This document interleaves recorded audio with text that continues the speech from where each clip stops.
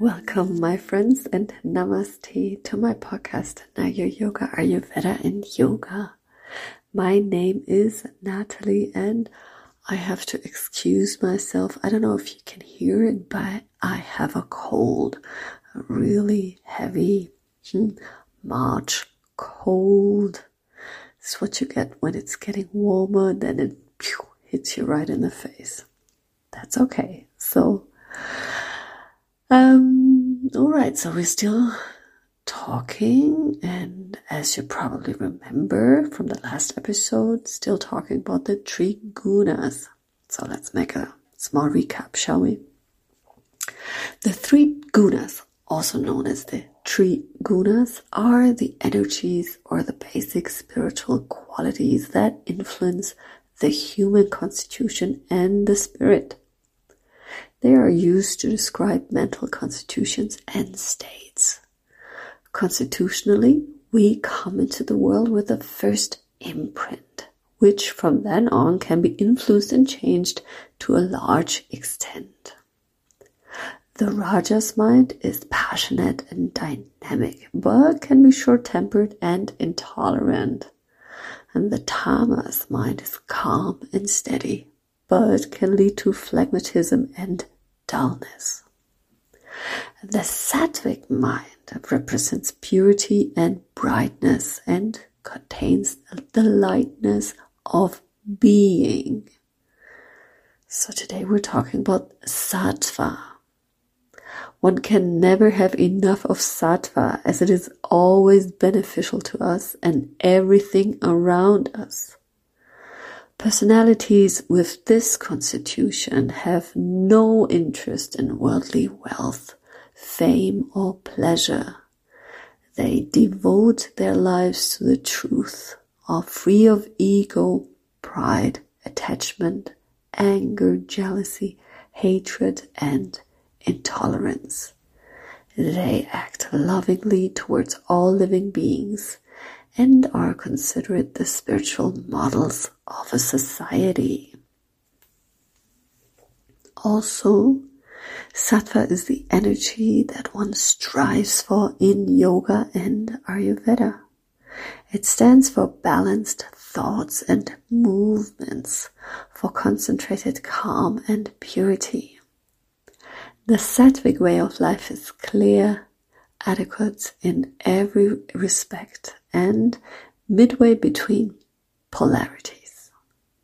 Imagine the calm in the eye of the hurricane. And the following 10 habits will strengthen your Sattvic mind. For example, daily meditation does it. And consistent mindfulness all day in all actions. Then the fellowship with other Sattvic people. And non-violent communication and active action for peace and harmony. Be generous, be more giving than taking. And controlling attachment to sensual pleasures like sex, stimulants, and drugs, for example. Truthfulness in thought, speech, and action is also Sattvic. And of course, the daily cleansing and care of your body inside and out. As you can see, when your mind is controlled by Sattva, its energy can be directed in a healthy, beneficial direction. Think of it for a minute. How much Sattva is there within you? Well, one question might remain: how do the gunas and the doshas work together? Okay, the three gunas exist always and everywhere. Mostly, one is dominating within you. That depends on what kind of dosha you are. If you're a Kapha type, you will not react as quickly to a Rajasic influence as a Pitta person might do. But with a lot of tamas, Kapha will become apathetic. Unlike Pitta, a spark of rasa is enough to get started in a positive sense or to hit the roof in a negative sense. A balance is therefore to be striven for all three doshas. Pitta and Vata need rest, serenity, and regularity. Kapha can tolerate a little more stimulation. It takes all three gunas to make a difference in life. Remember, one would not get up early without rajas, and one would not be able to fall asleep at night without tamas.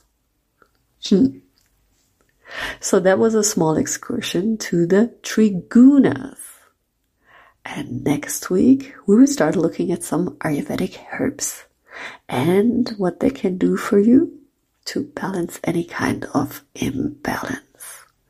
I'm already looking forward to it. I'm really hoping that my nose will be freed from this slime.